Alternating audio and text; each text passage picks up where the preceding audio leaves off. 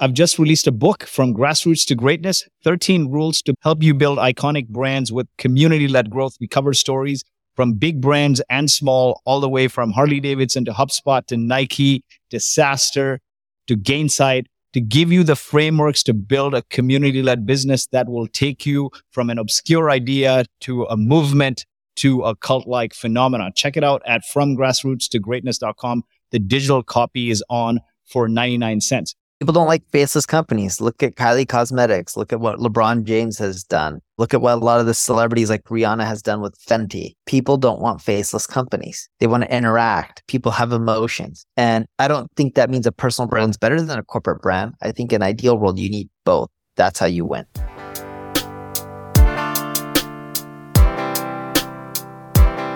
I need some traction. You need some traction. Let's get some traction. Hey, what's up, innovators, entrepreneurs, visionaries, and disruptors? This is your Traction Podcast host, Lloyd Lobo. We're a community of over 100,000 people, just like yourself, on a mission to help you get the methods, the money, and the madness to explode your business growth, featuring stories and tactical advice straight from those who've done it before, like Shopify, Twilio, Asana, and many more. Hey, Traction fam.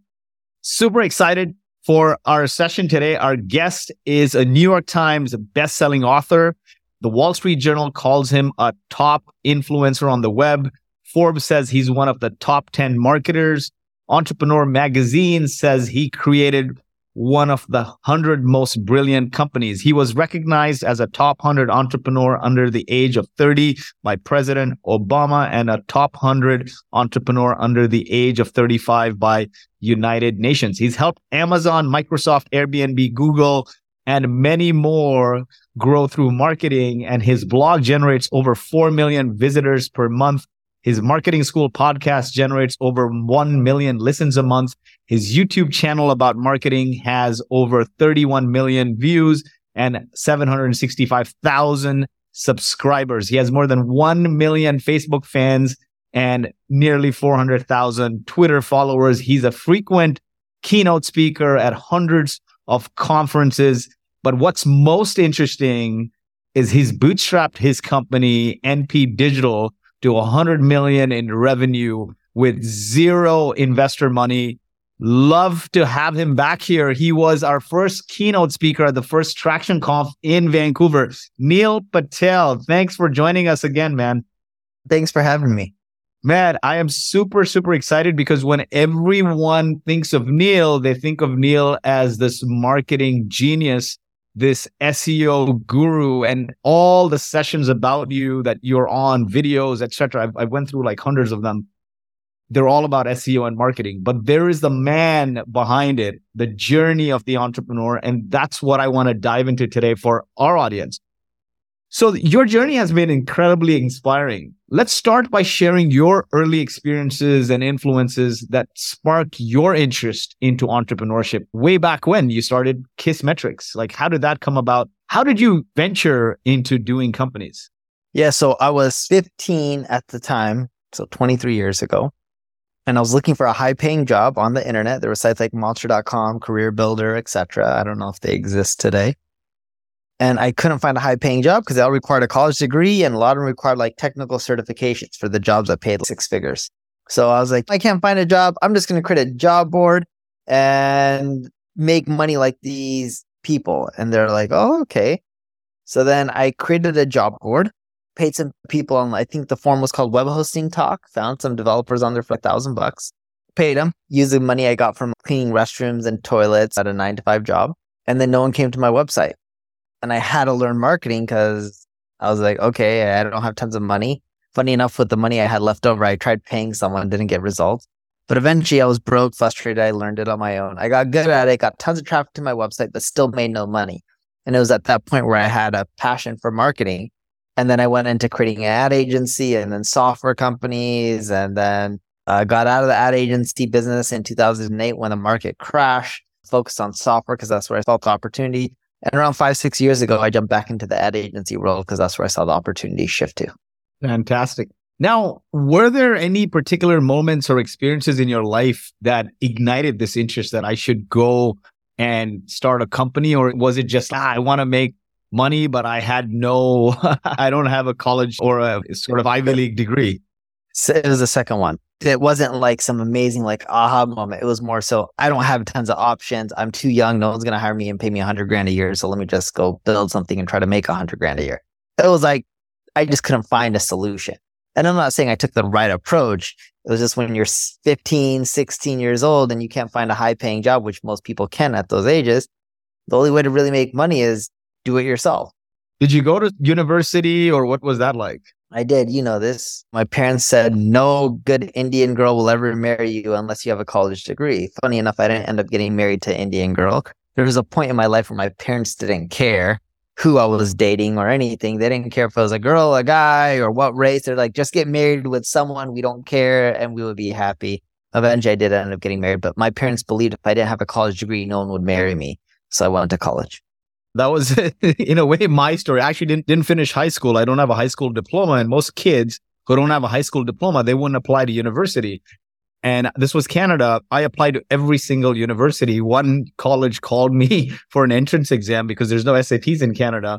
And they said, what happened to your high school transcripts? I sent them the previous year and I said, there's political unrest in my country, so they're coming. So I wrote those entrance exams. I did well.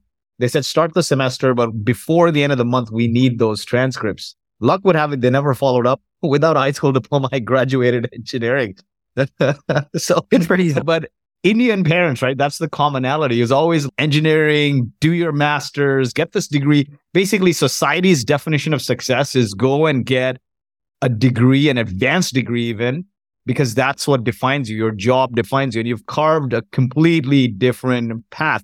I often believe that pain is the precondition for growth. And in your journey, building companies, building software companies, ad agencies, has there been any difficulty or failures that shaped your approach to entrepreneurship and decision making? Maybe you can share a significant example. There's not really difficult things that have shaped the way I make decisions. I'm not the smartest person. I've just made a lot of mistakes. What's really shaped what I do in the future is a few things. One is I look at all the mistakes I've made because I made too many to even count. And I continually try to avoid making the same ones over and over again. Now, when I make my decisions in the future, it doesn't mean I'm not going to make mistakes. I still make a lot, but I tend to not make the same ones I already made in the past. And that's the big way that I operate my life. I'm going to make more mistakes. I always will. Just try to avoid making the same ones over and over again, and eventually lead down a path on what you should be doing. Definitely. I like that because failures are just learnings. In our cultures, especially, failures are seen as taboo. We're not given the room to fail or talk about it.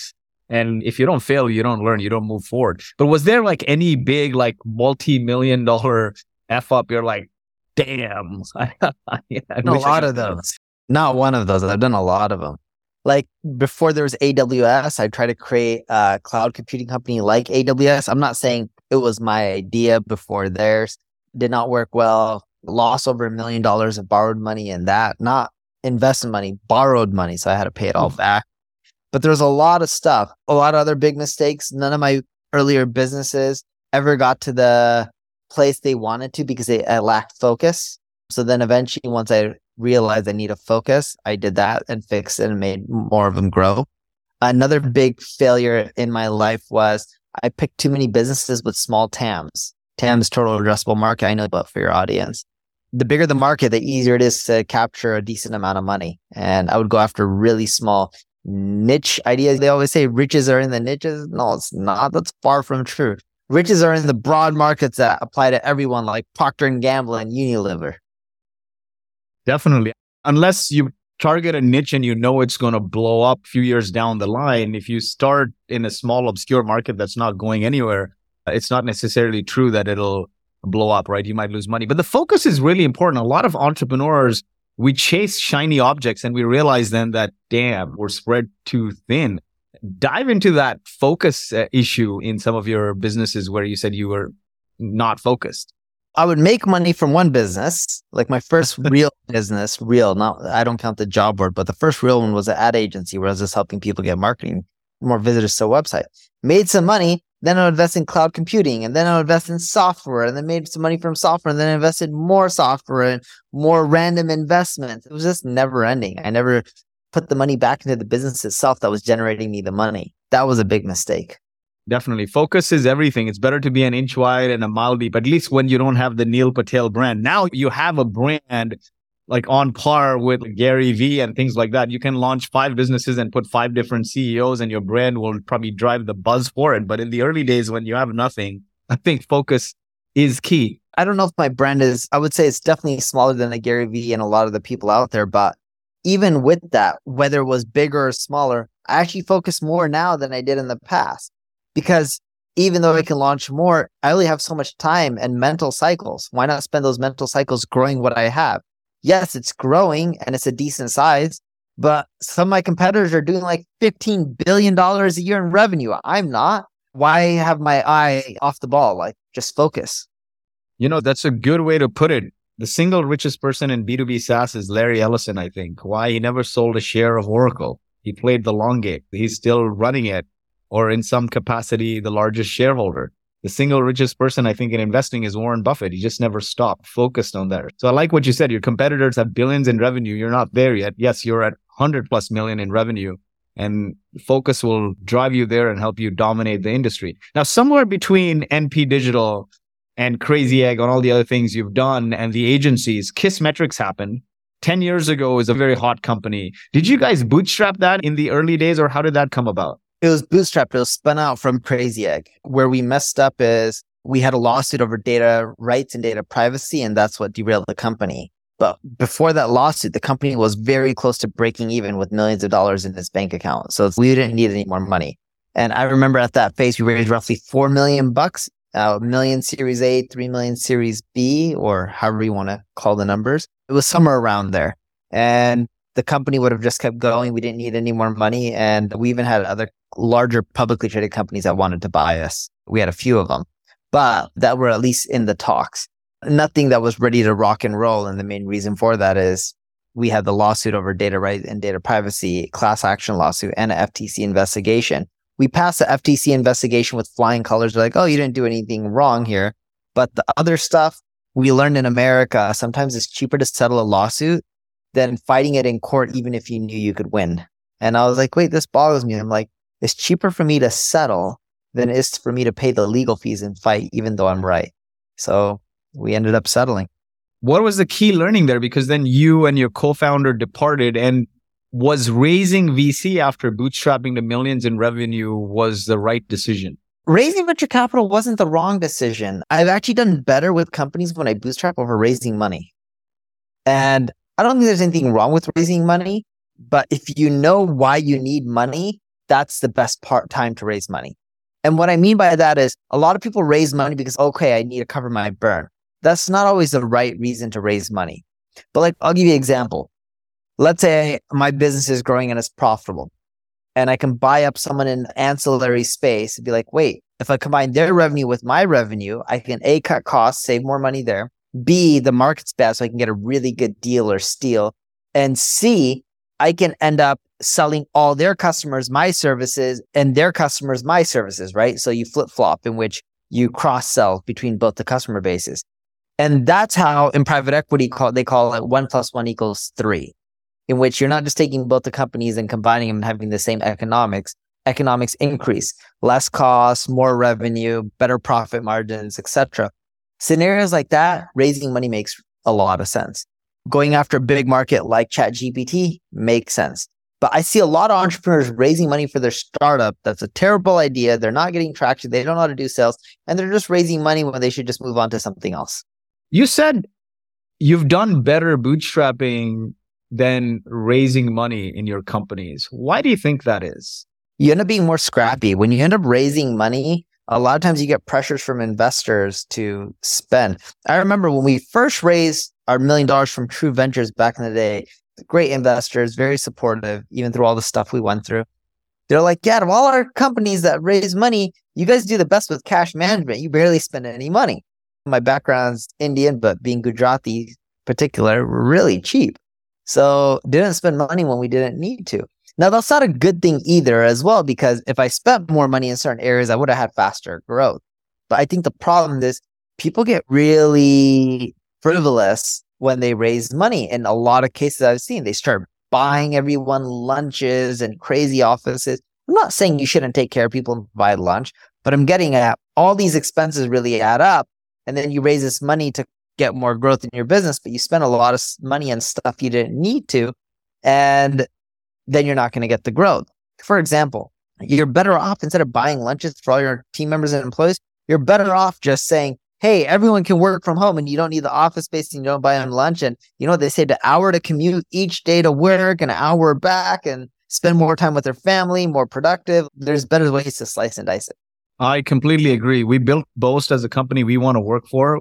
And we had offices in different cities, but we're like, if Alex and I are not going in, how can you mandate other people? And that played out is when we got to over 10 million ARR, we're like 30-ish people. And it plays out because people then have time in their day to spend on the things they draw joy from. And they're not spending energy in meetings after meetings. They're doing focused work. So I agree. What ended up happening with Kissmetrics then after that lawsuit? Because there was all this buzz. Then you guys, like, what is the story after? Yeah, we left. I first left. My co-founder left, I think within a year after I left. They put CEOs to run it and stuff, even while we were both there. And then eventually what ended up happening with Kissmetrics is when we look at the business, didn't do well. Investors stopped funding it. But right before the company ran out of money, I gave them $500,000 to take over the domain name. And I took the domain name, redirected the traffic, all the blog posts, started generating way more leads. And then they sold the remaining of the assets. They changed the domain name to like kissmetricshq.com or something. I don't know what they called it. And then I think that person eventually ended up selling it again as well. Cool. Now you're learning there in terms of bringing hired gun CEOs when the founders are still there. What is the learning there? Does it work? Does it not work? Clearly it didn't work here. Why have a new CEO when two of the founders or the passion, the vision behind it are still in the business?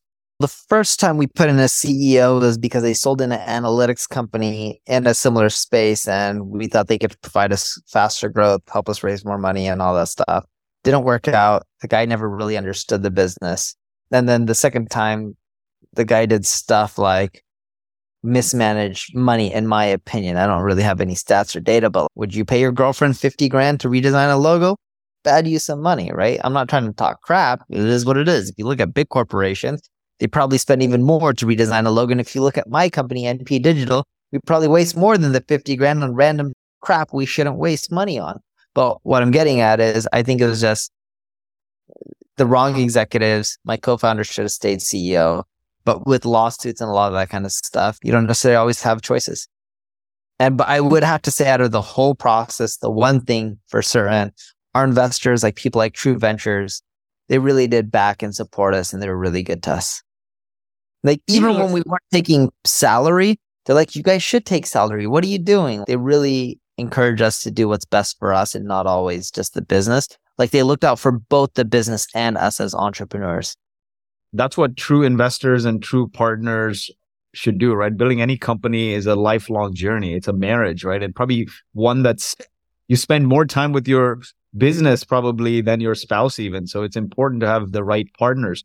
Now, key learnings in terms of bringing on the right executives, because it's like a ship, right? The individual rowers, they can't probably steer you in the wrong direction, but too many bad people at the top or at the front can completely change course of your company and take you down the wrong path. I learned this way before NP Digital. It never clicked for me in my previous business.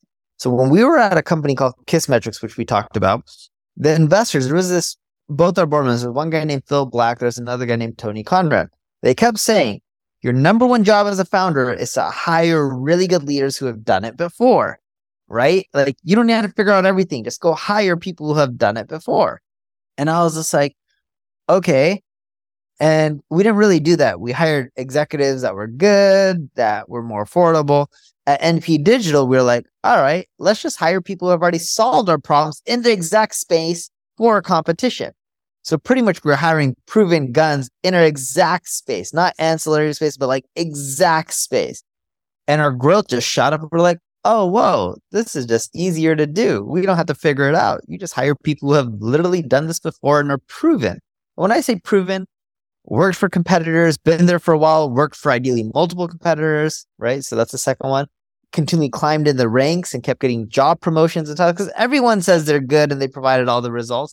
But if they continually got promotions at both organizations they worked for, assuming they're competitors, chances are other people felt they were valuable, right?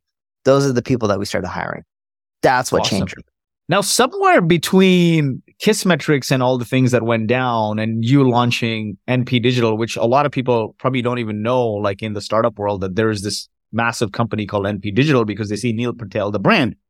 Neil Patel, the brand exploded like to the stratosphere. You went from being the founder of Kissmetrics and this guy to being New York Times bestselling author and a big personal brand. I would love to believe that this happened accidentally, but I know nothing happens accidentally. You were very deliberate about building this personal brand. So can you explain why you believe building a personal brand is more relevant than ever in today's age for founders? People don't like faceless companies. Look at Kylie Cosmetics. Look at what LeBron James has done. Look at what a lot of the celebrities like Rihanna has done with Fenty. People don't want faceless companies. They want to interact. People have emotions.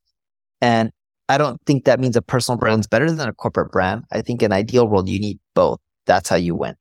I've just released a book, From Grassroots to Greatness, 13 Rules to Help You Build Iconic Brands with Community-Led Growth. We cover stories from big brands and small, all the way from Harley Davidson to HubSpot to Nike to SaaStr to Gainsight, to give you the frameworks to build a community-led business that will take you from an obscure idea to a movement to a cult-like phenomenon. Check it out at FromGrassrootsToGreatness.com. The digital copy is on for 99 cents.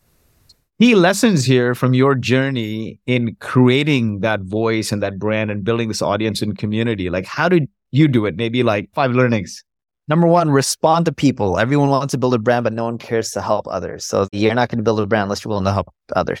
2, put in many years, 5+ years, not 1 or 2 or 3, but 5+ years of just giving a ton of stuff away for free and not expecting anything in exchange. Number 3, it's not just about building a brand online, it's offline. So you got to go to events and conferences and venues and meet up with people and speak and network and all those kind of things, right?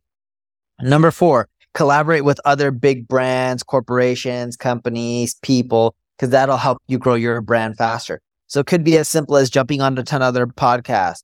It could be doing interviews with the press or getting on TV, or it could just be there's 2 popular influencers on the internet, like Logan Paul and KSI, and you join forces and you create a business together or something like that, or you do collabs or go live together, right?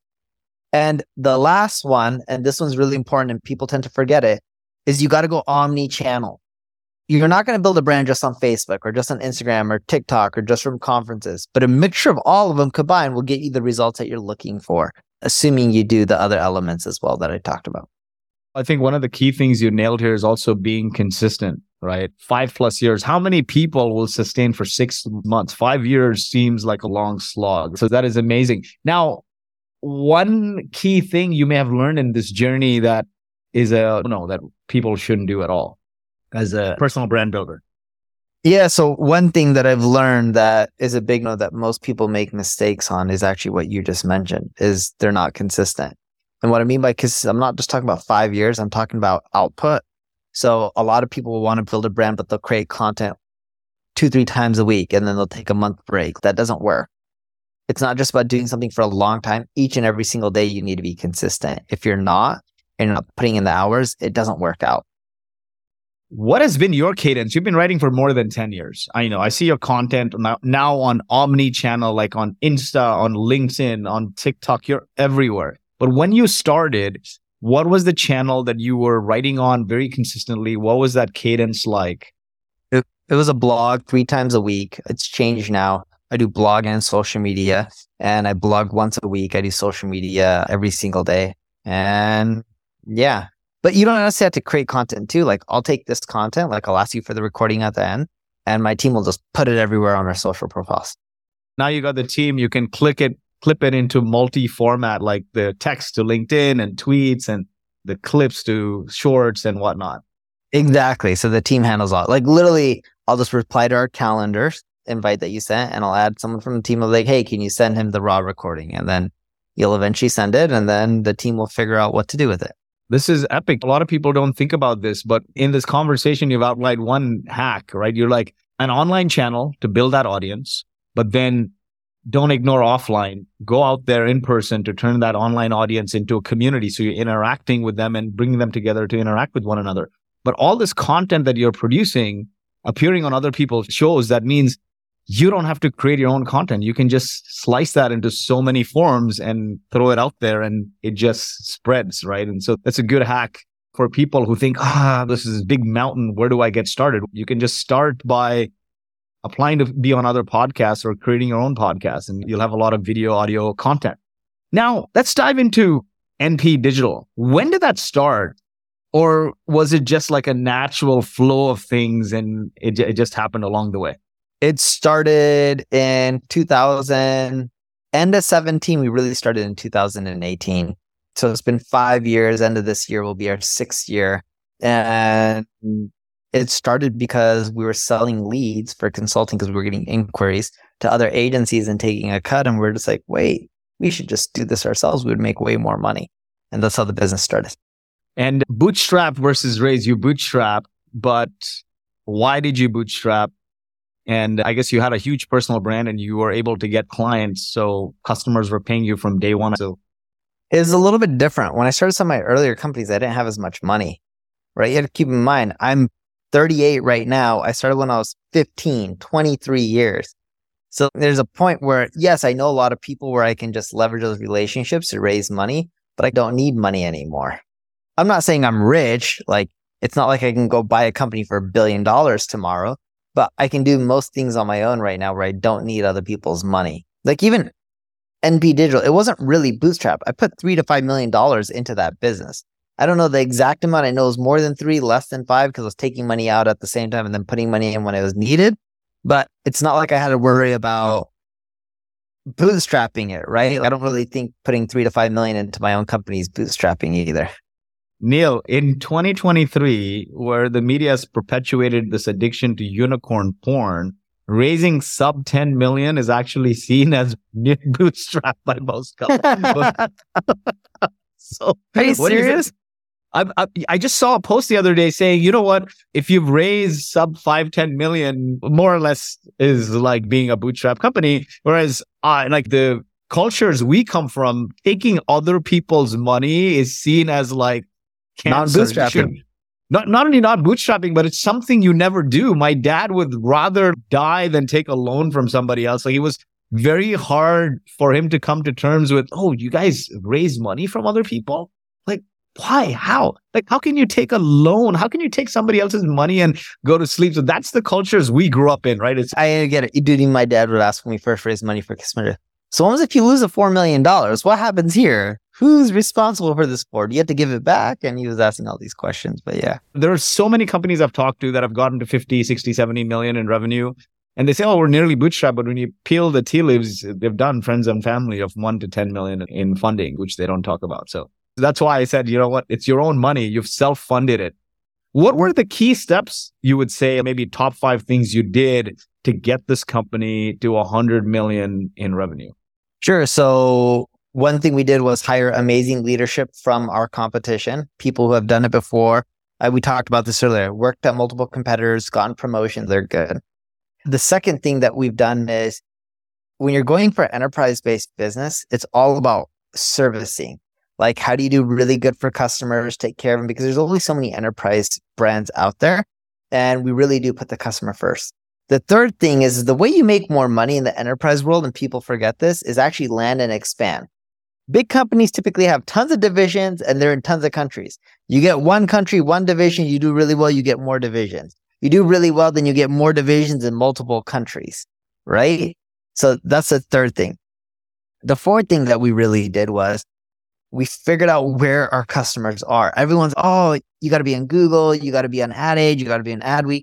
But when we actually look where are customers going to make decisions, they were in a lot of random different places like Forrester, or they were in places like, okay, you need to go to this conference where CMOs are going to be, and there's only 100 of them, and they're not a popular conference. And we started focusing our marketing efforts on where our customers are going to be, even though it doesn't give us the reach. You don't get as many followers, you don't get the notoriety, but you're actually closing more business. And the last thing that I say that really helped is started also hiring people with really good Rolodexes. If you look at a lot of enterprise businesses that have done well, they've grown because partners, managers, executives have really deep connections. And we actually generate a lot of our revenue, over 70%, from employee referrals, client referrals, or RFPs. Wow. And the first 5-10 customers, how did they come about? Because you probably didn't have this team. Leads from website. It was all inbound. We started with SMB and then we worked our way up to enterprise. And you had a pretty strong personal brand, which you're acquiring the Kissmetrics blog as well, your personal blog. All this personal brand content that you created helped you own the SEO around the services you were providing. I think you still own the search around the services you're providing. And so that is the value of the personal brand. People see Neil, the expert. Neil's the godfather of SEO. And so if I need to drive my company's search rankings or digital marketing, I need to talk to Neil. You built that brand effectively. Yes, but at this point, we grow in really different ways. Like I'm at a point where we're just buying up revenue. So it's like now we grow. We do have organic growth, but we look at M&A and things like that to just grow faster. I was more talking about like the early days that give you the springboard. You got the SMBs and then you transition. How did you decide though? Because a lot of companies find it very difficult to transition from SMB to enterprise. It's a very different DNA. What made you decide to make that transition? And what were the key things you did? Churn. SMBs were churning so much. We kept going and there wasn't really one key thing. We just kept slowly going upstream. So you close some SMBs, you close a little bit larger SMBs, then you start closing mid-sized businesses, and then a little bit bigger mid-sized businesses, and then you start closing enterprise. It just takes a long time. But we didn't really do anything different other than slowly work our way upstream and figure out what people wanted and then try to give them that and the quality of the work and the pitches and try to slowly close them. It doesn't happen with the snap of finger. Everyone's, you just go enterprise and you get all these big accounts. No, it takes many years. It's just a slow grind. The slow grind, it's a long slog. So you better love what you're doing or else you're going to burn out. And I like that. You level up, use that social proof to level up and level up. It's like playing a game. It doesn't happen on day one. No matter what Rolodex you hire, it doesn't happen on day one. So would you say like in the early days and even now to some extent, you're a key influencer in the sales? Do you go on sales calls? Do you meet customers at all? Or you've taken a backseat and you just do speaking?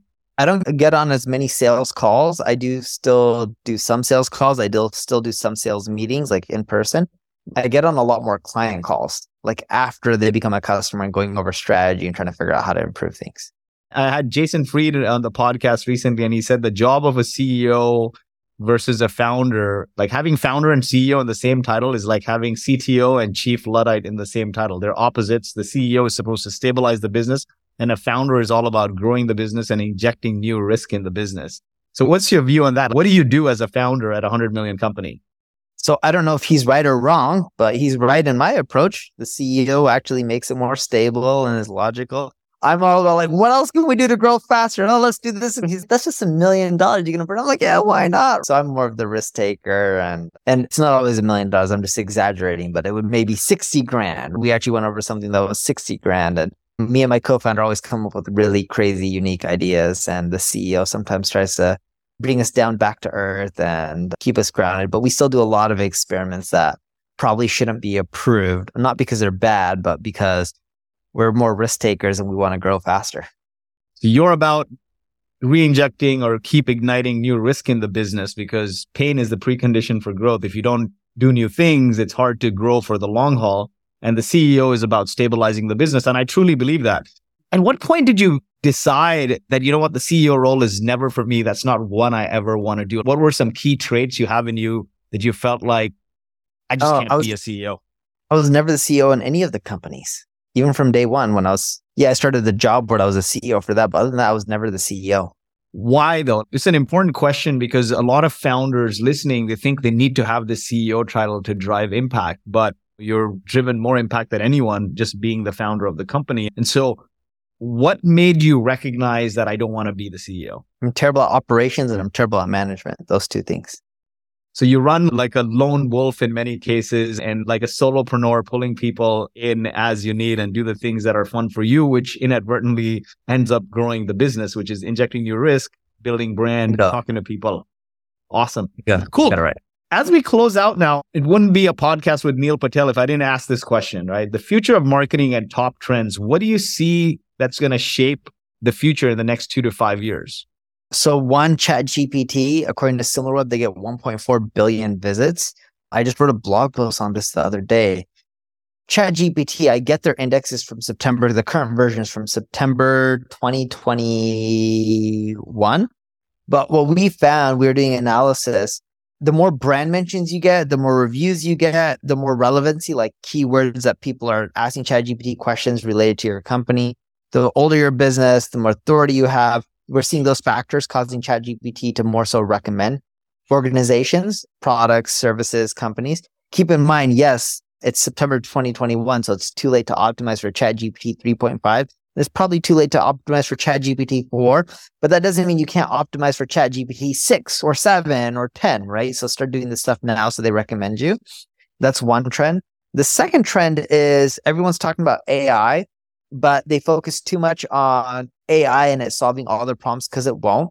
And they focus on AI in writing content. No one cares for regurgitated information that's already been talked about 100 times on the internet. What they don't talk about is using AI to analyze your data and analytics to come up with more informed decisions. $160 billion is roughly being spent a year on Google ads, over $100 billion on Facebook ads. You know how much wastage there is? If your AI was analyzing your wastage in your marketing spend, it'll give you more feedback and then you can adjust from there. It doesn't mean the AI makes the changes. It can give you insights and then you can take your own action, but companies can save a lot of money. The third big trend that I really see, and I've seen this one for a while, but very few companies take action on it, is marketing keeps getting more expensive year over year. Companies need to transition to product-led growth. Doesn't mean you shouldn't do marketing, but what can you give away for free and sell them something more that's expensive? In the marketing world, around 24-25% is being spent on software.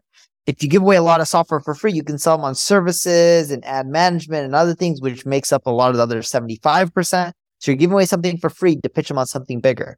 Gillette, you can give away free razors because you're going to make your money by people continually buying blades. There was a company called Aura Brush that gave away free tongue cleaners you paid for shipping. Then they sold you on toothpaste and mouthwash and all this other stuff. If you're in SaaS, you can do stuff like giving away free payroll software, like Paychex is a $40 to $50 billion company. Somewhere around there in market cap, they're publicly traded, and then charge people and upsell them. A portion of the customer will pay for health insurance. If you look at United Healthcare, their market cap is roughly 10 times the size of Paychex, right? So you got to figure out larger markets, what you can give away for free that is of value, and then charge them for something that isn't a much bigger TAM. Fantastic. That makes a lot of sense. What advice you have for businesses and marketing teams as they brace for the future? There seems to be a lot of chaos. And as I look at 2023, given what's happened over the last 2 years, people seem to be spending less and less. People, even consumers, are starting to feel like mistrust with brands. What are some things brands and businesses can do to build that trust and optimize their marketing spend? My personal thing is try to cultivate your company's inner Neil Patels, build more micro influencers, give your employees a voice. But I'd love to hear from you. What are you saying to brands out there? Yeah, so I look at it as if you're a brand, embrace the chaos. Don't worry about it. The big thing is you need to experiment with controls like EX. Or for example, you don't put all your data in the public and have these AI tools analyze it. You start creating instances so then that way your data is not everywhere. But all I'm getting at is how can you end up making it where you're embracing all these changes and having your team start experimenting with stuff? And then on a weekly basis, they get together and like, oh, here's some cool marketing things we've done to make our job more efficient or get better results. And they do a show and tell. You do that every week for a year, people will learn a lot of new stuff and it'll help bring everything down to a place that's much more manageable because you'll figure out where to spend time and where there's a lot of wastage. Definitely. Now, as we close out, one piece of unconventional advice that founders ignore but shouldn't? You talk to a lot of people and you share a lot of advice. That one's a tough one because most founders are usually pretty open to a lot of stuff, right? But I would say the big mistake that I think founders make is they actually try to do new, cool, crazy, sexy stuff. And if I was a founder, I would look at boring, ugly businesses that no one cares for and figure out how to disrupt those. Like, for example, HVAC. Everyone has a heating and air conditioning in their homes, or a lot of people do. It's something that people have to pay for, whether you're in a recession or not. Where's the innovation in those kind of industries? All I'm getting at is there's so many boring, ugly businesses, and startup founders tend to ignore them when those are the ones with massive TAM and they're not as competitive. Everyone's chasing the next sexy idea out there. And you can build a big business chasing the unsexy. We were going after R&D credits and nobody wanted to touch that. And they were said like, big four accounting firms are doing it. And the next thing you know, you build a big business around it. And then as long as the TAM is big, right? Like as long as it's servicing a TAM that can grow, you can sell them multiple things once you have that initial beachhead. Just because it's not sexy, we get, especially Silicon Valley and with all the media, we get caught up in the sexiness, right? How many ChatGPT rappers, we talked about ChatGPT and generative AI being the biggest trend, but how many rappers are getting funded? Like ChatGPT rappers, like they shouldn't probably get funded, right? There's way too many that are funding that should never even be around. Do you still angel invest? No, I stopped. It's too much work. Now I'm just an LP in a lot of funds. I let them deal with all the work. I agree. I was told by my banker then that it's like you won the lottery and now you're buying more lottery tickets. Why don't you just invest it in an index fund and leave the real money to make you money rather than buying more lottery tickets? So I like that analogy. There's a lot of proven VCs and angels that have a proven track record of investing in these lotto tickets and turning them into gold, right? So it's just easier to invest in them and let them place 20, 30 bets versus you finding the 20, 30 bets. This was fun. This was fun, man. Awesome. I need some traction. You need some traction. I've just released a book, From Grassroots to Greatness, 13 Rules to Help You Build Iconic Brands with Community-Led Growth. We cover stories from big brands and small, all the way from Harley-Davidson to HubSpot to Nike to SaaStr to Gainsight, to give you the frameworks to build a community-led business that will take you from an obscure idea to a movement to a cult-like phenomenon. Check it out at FromGrassrootsToGreatness.com. In the truest form, just like Stewart did with Slack, put $1 billion on your back. Thank you for listening, and we hope you enjoyed this week's episode of the Traction Podcast. If you enjoyed the show, please leave us a 5-star review. And you can find more information and all the resources mentioned in today's episode at boast.ai. That's BOAST.ai/blog. If you want to make it real, though.